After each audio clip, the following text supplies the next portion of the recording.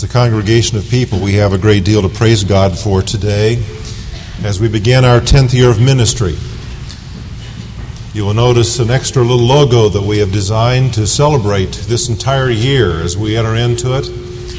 A year that begins a new decade of ministry, but a year that in one sense ends a decade of ministry for us.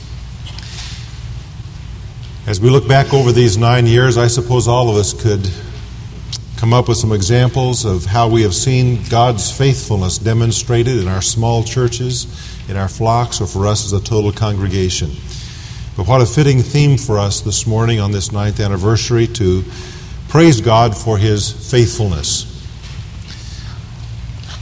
A traditional bit of wisdom says that every bride should receive something old, something new, something borrowed, something blue.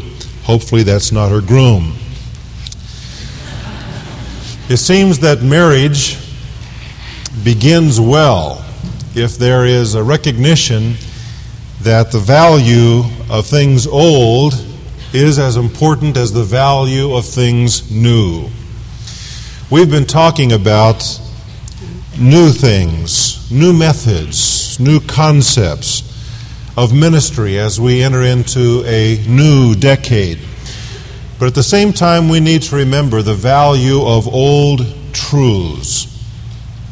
For example, the truth of repentance, the mindset of repentance.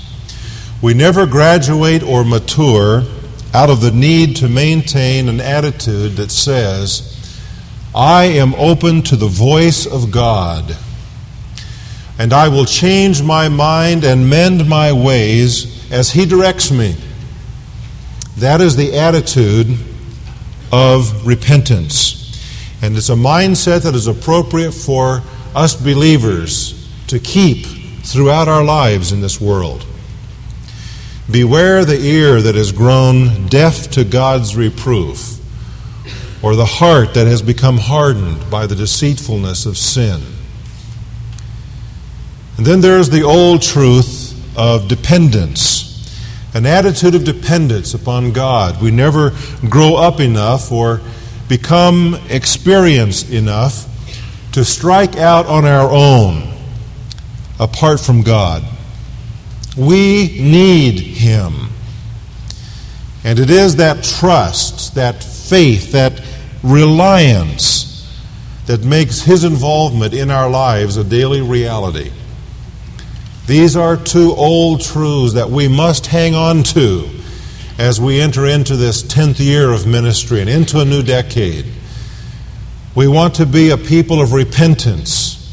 We want to be a people of dependence. And we come today to another old truth that I believe is important for us to lay hold of, and that is the old truth of obedience. Now, when we speak of obedience, we need to remember that like repentance and dependence or faith, obedience relates to the saving experience. In fact, we are saved by obedience. Did you know that? That is not the same thing as saying that we are saved by works, because that would be false. It is not by works, lest any man should boast. We are saved by grace and grace alone. But faith is equated with obedience. Turn with me to John chapter 3 and notice the very last verse of this familiar chapter. It says, He who believes in the Son has eternal life, but he who does not obey the Son shall not see life, but the wrath of God abides on him. Notice that John equates believing and obeying in this verse. In other words, the obedience he's talking about is the obedience of faith.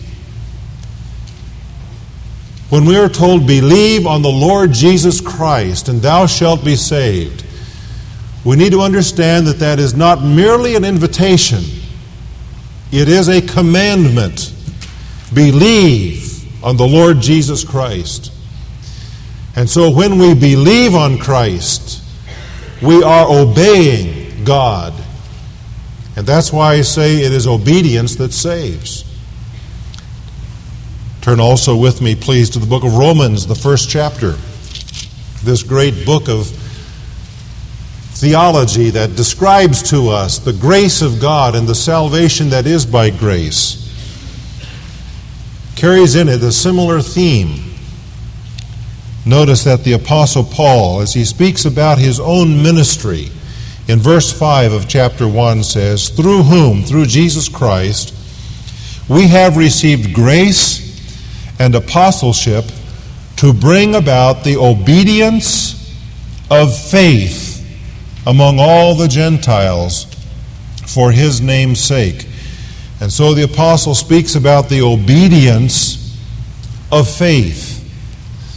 And then if you'll turn to the end of the book, he seems to sandwich the content of the book of Romans between these two phrases, as we see in Romans chapter 16. Verse 25, as he gives the benediction, he says, "Now to him who is able to establish you according to my gospel and the preaching of Jesus Christ, according to the revelation of the mystery which has been kept secret for long ages past, but now is manifested, and by the scriptures of the prophets, according to the commandment of the eternal God, has been made known to all the nations, leading to obedience of faith." So once again we see that salvation is by obedience, because it is the obedience of believing that brings salvation. Now we could go to Peter if we had time, and we would see that Peter says exactly the same thing in his first epistle. The obedience of faith. But once having become a child of God by obedience in believing Christ, we do not leave aside obedience. We are not kept saved by our works any more than we are saved by our works. But we are saved that we might obey. God's plan for you and me is to know a life of obedience in this world. Turn back to the Gospel of John and notice the words of the Lord Jesus in the 14th chapter as we come now to the text for today. In this 14th chapter of the Gospel of John, look at the 15th verse, where it says, "If you love me, you will keep my commandments." Or it may be understood as a command, keep my commandments.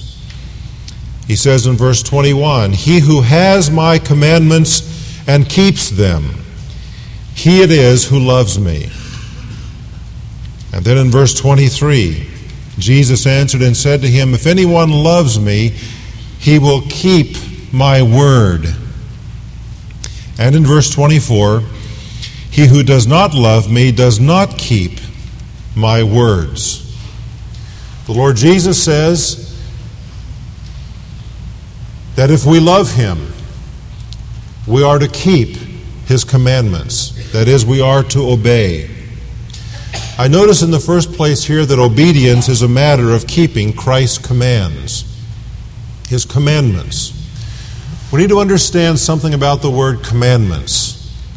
Jesus uses it again here in the 14th chapter in verse 31 in reference to a commandment he had received. He says, "But that the world may know that I love the Father, and as the Father gave me commandment, even so I do." And so he says, the Father has given me commandment. Now in this context, the word commandment refers to a direction. He says, the Father has given me direction as to what I am to do, and I do that. As we use the word commandment elsewhere, though, in relation to us, it has a more descriptive meaning, a more prescribed meaning. The word commandment, as Jesus is using it in the verses we read earlier, means a precept or a rule. And so Jesus says, if you love me, you will observe, you will follow my rule or rules. You will keep my precepts. You will observe my commandments. Now, as we see this in John chapter 14, it's important for us to look at the context and to find out specifically what commandments Jesus had in mind when he said this. If you love me, you will keep my commandments. Jesus, what commandments do you mean? Well, let's go back to chapter 13. You'll recall that beginning with chapter 13, we have a long discourse in the Gospel of John. It is all the same occasion up through chapter 17. It is the night before his crucifixion. Some of it was spoken and acted out in the upper room at the Last Supper. Other parts of it may have been spoken as they walked together toward the Garden of Gethsemane for that time of agony in prayer. But it was all on that night that Jesus spoke and acted out what is written in John chapters 13 through 17. And so just a few minutes before this, maybe, let's say an hour before Jesus made this comment in verse 15. In chapter 13, he had said this in verse 34. A new commandment I give to you, that you love one another, even as I have loved you, that you also love one another.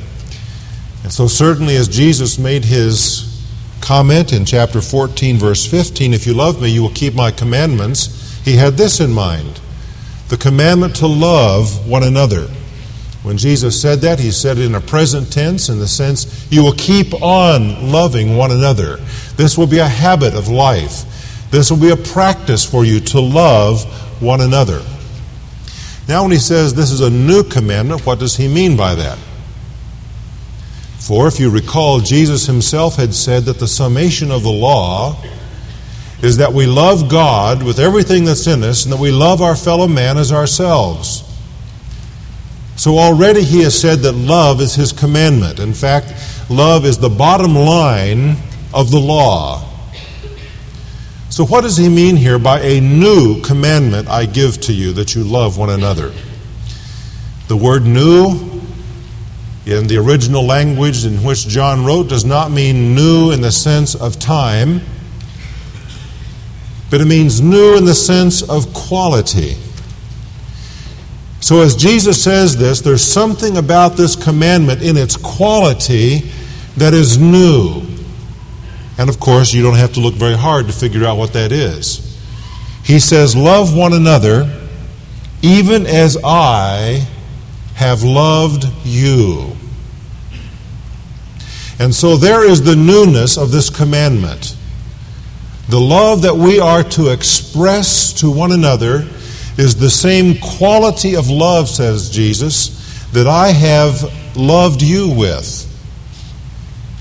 It is a new freshness, a new pattern that you are to follow. It is the kind of love, says our Lord, that is filled with self-sacrifice. That's the essence of it. This kind of love is a love that sacrifices for others. That's one commandment. Obedience is a matter of keeping Christ's commands. He says, if you love me, keep my commandments. And here's one of them, love one another. And then we see another one. Chapter 14, just a few minutes later, in this discussion, Jesus said, let not your heart be troubled. Believe in God, believe also in me. There's a command. Doesn't it seem strange to you that Jesus would speak to his disciples and say to them who had already believed on him, believe in God, believe also in me? Jesus is saying again in the present tense, keep on believing in God, keep on believing in me. Make this a practice of your life. Every step that you take, let it be a step of believing in God, believing in me. Now, why would he say this on this particular night? Well, it's because their minds are filled with trouble. Notice he says, your hearts are troubled. He had done a spiritual exam on them, and their spiritual heart is in trouble. It is agitated. By what? Well, perhaps by the shame that they felt of their own selfishness and pride. Remember, that's why Jesus washed their feet, to give them the example of humble service that none of them was willing initially to perform. That had shamed them. Their hearts were troubled by that. And then Jesus had said to them that he was going away. There was sadness in their hearts. And undoubtedly there was perplexity too, as he told them that one of them would betray him, that another one of them would deny him, and that all of them would be ensnared because of him. What did he mean by that? And then perhaps there was uncertainty that was eating away on this crucial night. For their understanding of the work of the Christ was the same that their religious leaders had taught them. And that was that Christ was coming to rule. He was coming to establish a kingdom.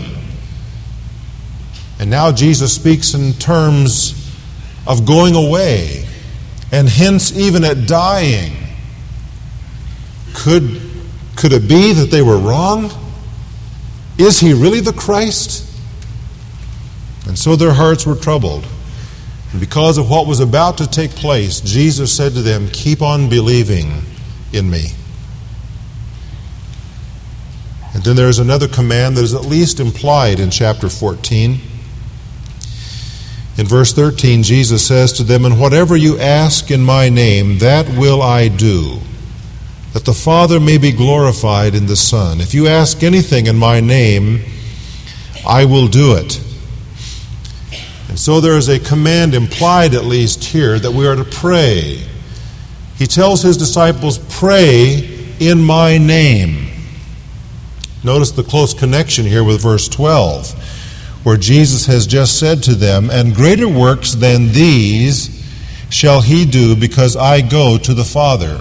That is, the one who believes in him would do greater work.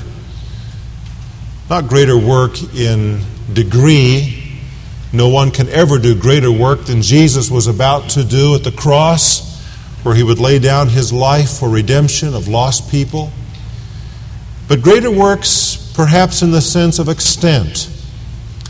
The disciples would carry the word of God where Jesus never went. His ministry was primarily to the house of the Jews. And he lived his life in that region, with the exception of the time that he went down to Egypt when he was very young with his mother and father. He was there in Palestine. But he says, "Now greater works than the ones that I've done shall those do who believe in me." And then he immediately goes on to say, "And whatever you ask in my name." Do you understand that? Jesus is connecting the greater works with prayer. "Pray in my name," says Jesus, "that you may accomplish the works that God has given you to do." Greater works. Notice he says, "Pray in my name." That is, pray in keeping with what I would ask. Pray in the interests of God's kingdom. Form your requests so that they are in harmony with what I have said to you about myself, so that as you pray, you can pray as though you were me asking the Father. You are coming in my authority, with my burdens to him. You are phrasing my requests to the Father. Pray in my name, he says. They had never prayed that way before, of course. But now he invokes upon them this commandment: pray, and pray in my name, that you may accomplish the greater works that God will give you to do.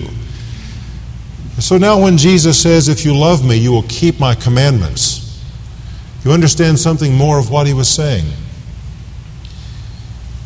You will love one another and keep on loving one another. You will believe in me and keep on believing in me, even when the questions rise, even when the doubts multiply. Keep on believing.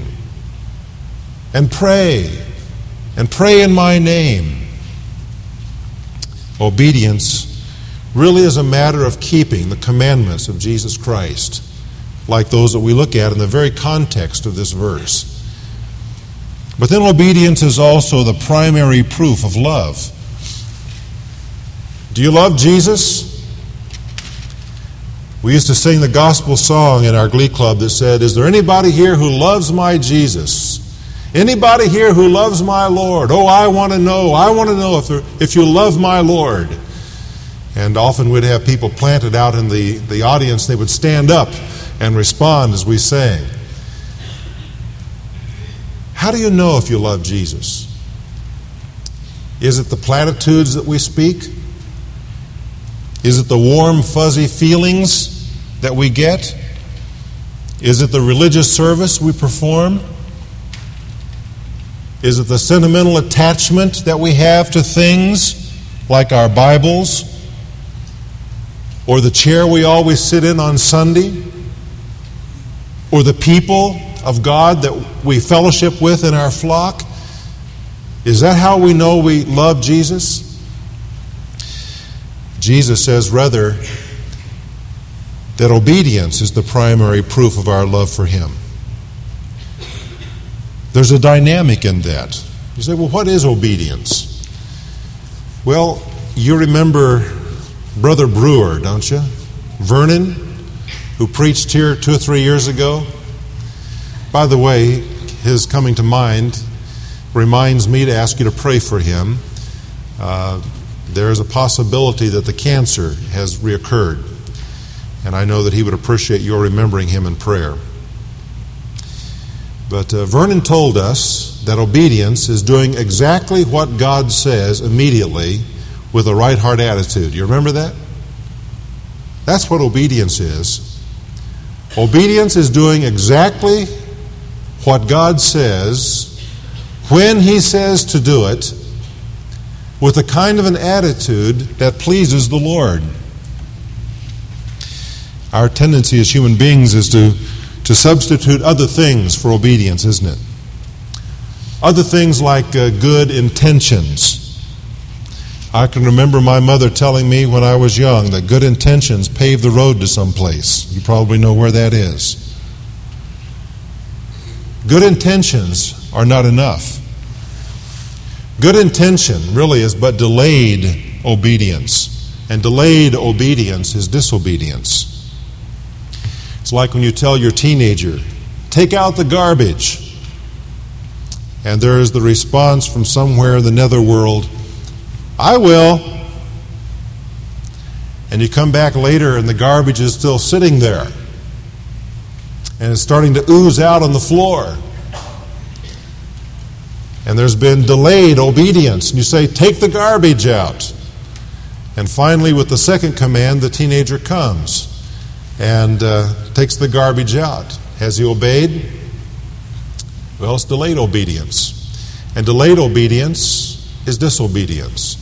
He had good intention the first time, perhaps, but something just got in the way, whether it was the rest of the basketball game or it was homework. No, it wouldn't be that. Something else. There was good intention, you see, when he said, I will, but it never happened. Aren't we a lot like that with God? We sometimes get disgusted with our children because they don't do what we tell them to do when we've told them to do it.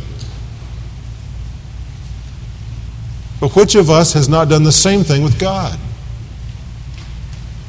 And we delay doing what God tells us to do.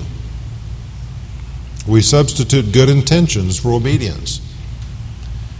And then there are times that we substitute pragmatic options for obedience. We've got a better idea. God says do this, but there's something that seems more practical than that. An example of this is found back in the book of 1 Samuel, if you want to turn there a second, chapter 15. God sends word to King Saul through his prophet Samuel that he is to punish Amalek for what he did to Israel. The Amalekites were a wicked and godless nation. And part of that wickedness was expressed in his refusal of Israel when Israel was in the wilderness, coming up out of Egypt. And so in verse 3, the commandment of God to King Saul and the armies of Israel is this: now go and strike Amalek and utterly destroy all that he has. And do not spare him. Who is him? Well, that's the leader of Amalek. But put to death both man and woman, child and infant, ox and sheep, camel and donkey. You say, well, that's the God of the Old Testament. That's not the God of the New Testament. My friend, the God of the Old Testament is the God of the New Testament. God is a holy God who judges sin. And the time of the Amalekites' sin had come to an end. Their cup of iniquity had been filled to the brim and overflowed.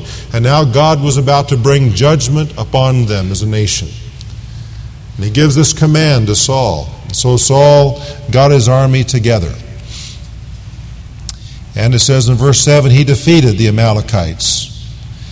And he captured Agag, verse 8, the king of the Amalekites, alive, and utterly destroyed all the people with the edge of the sword. But Saul and the people spared Agag and the best of the sheep, the oxen, the fatlings, and the lambs, and all that was good, and were not willing to destroy them utterly, but everything despised and worthless, that was utterly destroyed.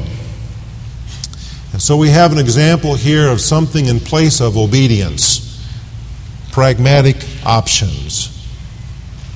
Saul says, hey, why should I kill this king? He can bring some honor to me. I can show him as an example of my power, and I will parade him before the people and be acclaimed. And he says, we will keep the best of these animals. It seems pretty impractical to kill all of them. That's such a waste. And so you see, he had a better idea than God, and he substituted that for obedience. Incomplete obedience, like delayed obedience, is disobedience. And Saul disobeyed God on this occasion and paid a terrible price. So you tell your teenager, take the garbage out. And again from the netherworld, I will. And eventually, before too many flies are drawn, he comes and picks up the garbage and takes it out. But you see, he's in a hurry. There's a basketball game to be played. Or maybe he's got to jump in the car and go down to the store and do something. And so instead of putting the garbage into the can where it belongs, he just puts it in the garage along the side of the wall. And as he leaves the garage door open, which is an invitation to all of the wild beasts of the neighborhood to come into the garage and to enjoy a meal. And so he comes back and he sees the mess that's in the garage. What happened? Well, there was a more pragmatic option than taking the time to put the garbage in the can, you see. There was something more important on the agenda at that point, and so he incompletely obeyed, and as a result of that, paid a price. Is there one of us that has not experienced the same thing to some extent in our lives? When we have said, God, that's a pretty good idea. I'll just improve upon it a little bit.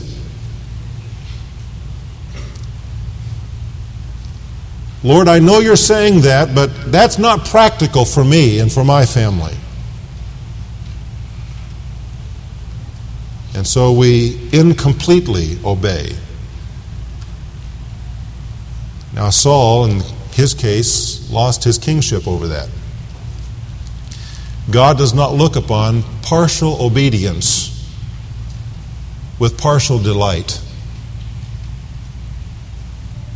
He looks upon it displeasingly entirely. And then there are times that we replace obedience with rationalized excuses. That's partly what Saul was doing here.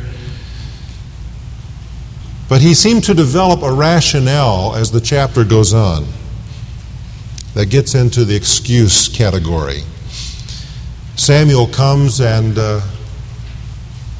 he uncovers what Saul has done in a rather humorous way we don't have time to talk about. But in verse 20, as he is confronted by Samuel, Saul says to him, I did obey the voice of the Lord and went on the mission on which the Lord sent me, and have brought back Agag, the king of Amalek, and have utterly destroyed the Amalekites. But the people, notice, the people, they took some of the spoil, sheep and oxen, the choicest of the things devoted to destruction, to sacrifice to the Lord your God at Gilgal. And so you see, not only has he looked for a more pragmatic option to obedience, but Saul has entered into the rationale of excuses. He says, look, I did obey the voice of the Lord. I did obey the voice. I went on that mission. I did bring back the king alive, yes. But you see, it was the people who brought back all these sheep that you hear bleating out here. But wait a minute now, Samuel. They brought those sheep back so that we could sacrifice them to the Lord. Now, isn't that a perfectly wonderful reason?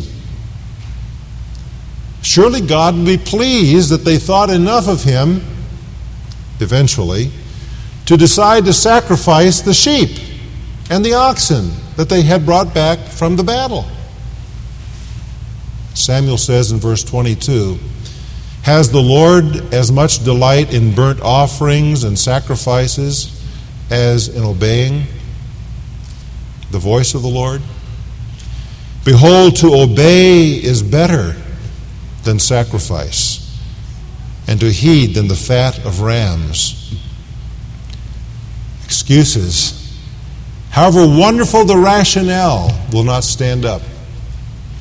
Obedience is better than sacrifice. And so your teenager comes back and he finds this mess on the garage floor. And his response is, my mother always fills these bags too full. And they're top heavy. They tip over easily. And besides that, the lid wouldn't come off the garbage can. And the neighbors, they're not supposed to let their dogs out. And which of us has not done a similar thing to our Heavenly Father when we've made a mess because of our disobedience, and we begin to excuse ourselves and to reason out and to rationalize as to why this and why that? Obedience is the primary proof of our love for the Savior. It's when we determine to obey, to do exactly what God says, immediately, with a right heart attitude. It's when we determine to obey despite the consequences, despite the cost, that God can and God will bless our lives and bless our ministry. As a people, we must be obedient to God. We must do what God tells us to do. There are going to be some challenges in the next 10 years to the Word of God. There are some ideas floating around in evangelicalism that eventually will lighten the branches of our tree, and we are going to be challenged to be more pragmatic, to accept some other options than what God clearly says in His Word. And at that point, it's going to be a test for us as to whether we will obey the Word of God or we're going to substitute something else for it. If we want the blessing of God, we dare not substitute. And that's true in our lives too. We've talked about some of Jesus' commandments, but there are others. What about His commandment to be baptized? Oh, you say that's a sore subject with me. Well, maybe it is. But my friend, that's one of Jesus' commandments of every one of his disciples. Now we can immediately begin to throw up something instead of obedience. We can throw up some good intentions. Well, I plan to one of these days. Or we can say, well, I have some options to that. After all, I was sprinkled as a baby. But the Bible knows nothing about that in terms of baptism.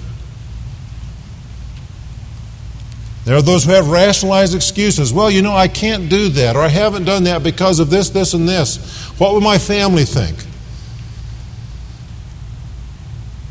But Jesus says that we are to be baptized. That is one of the commandments he gave to us believers in this age to identify with him and with the church. Baptism and the Lord's Supper.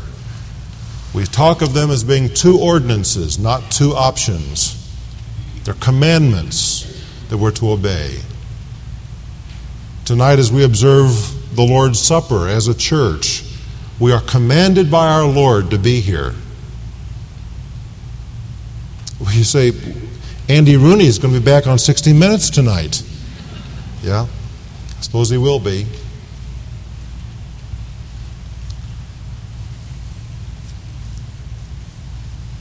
We talk about ministry involvement. It is clear as it can be in the Word of God that God wants every one of us to be involved in ministry. Inside the walls, outside the walls, but somewhere there is to be an outflow from our lives to touch others for Jesus' sake. We talk about giving. Giving is not an option. Giving is a commandment of Jesus Christ.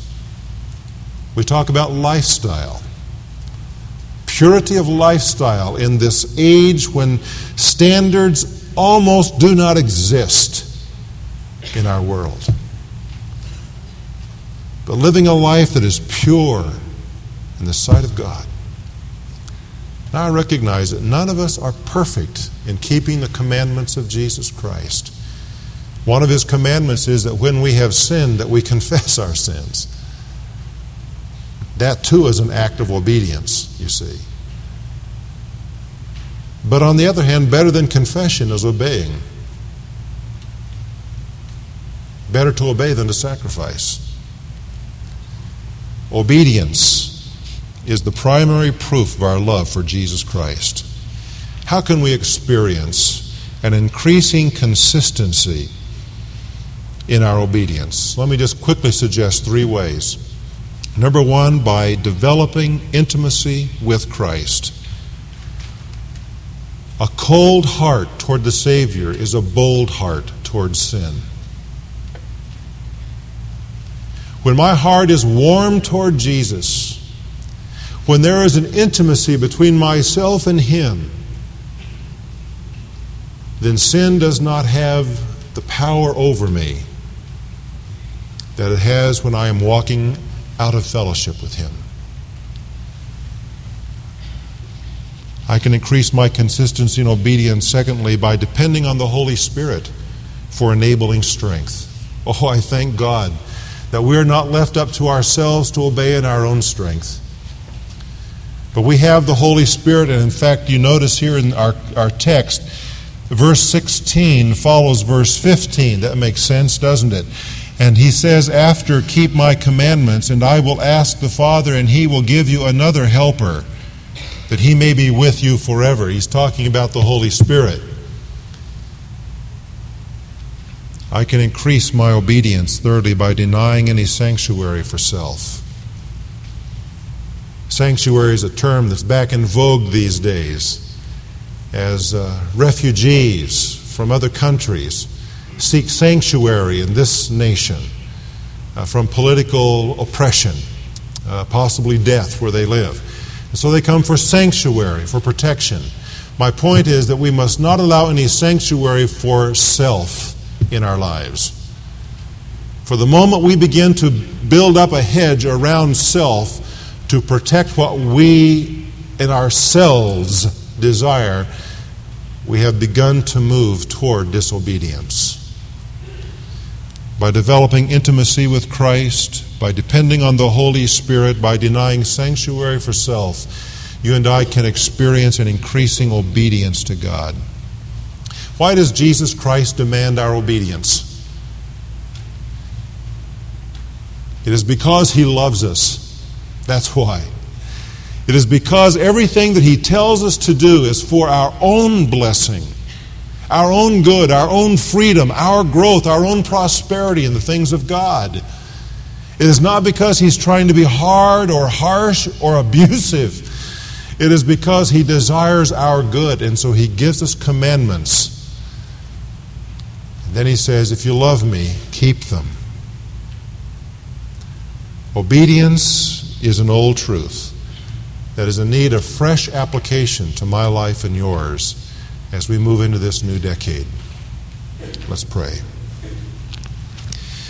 Friend, what is the area of obedience that Jesus is talking to you about? Has He today uncovered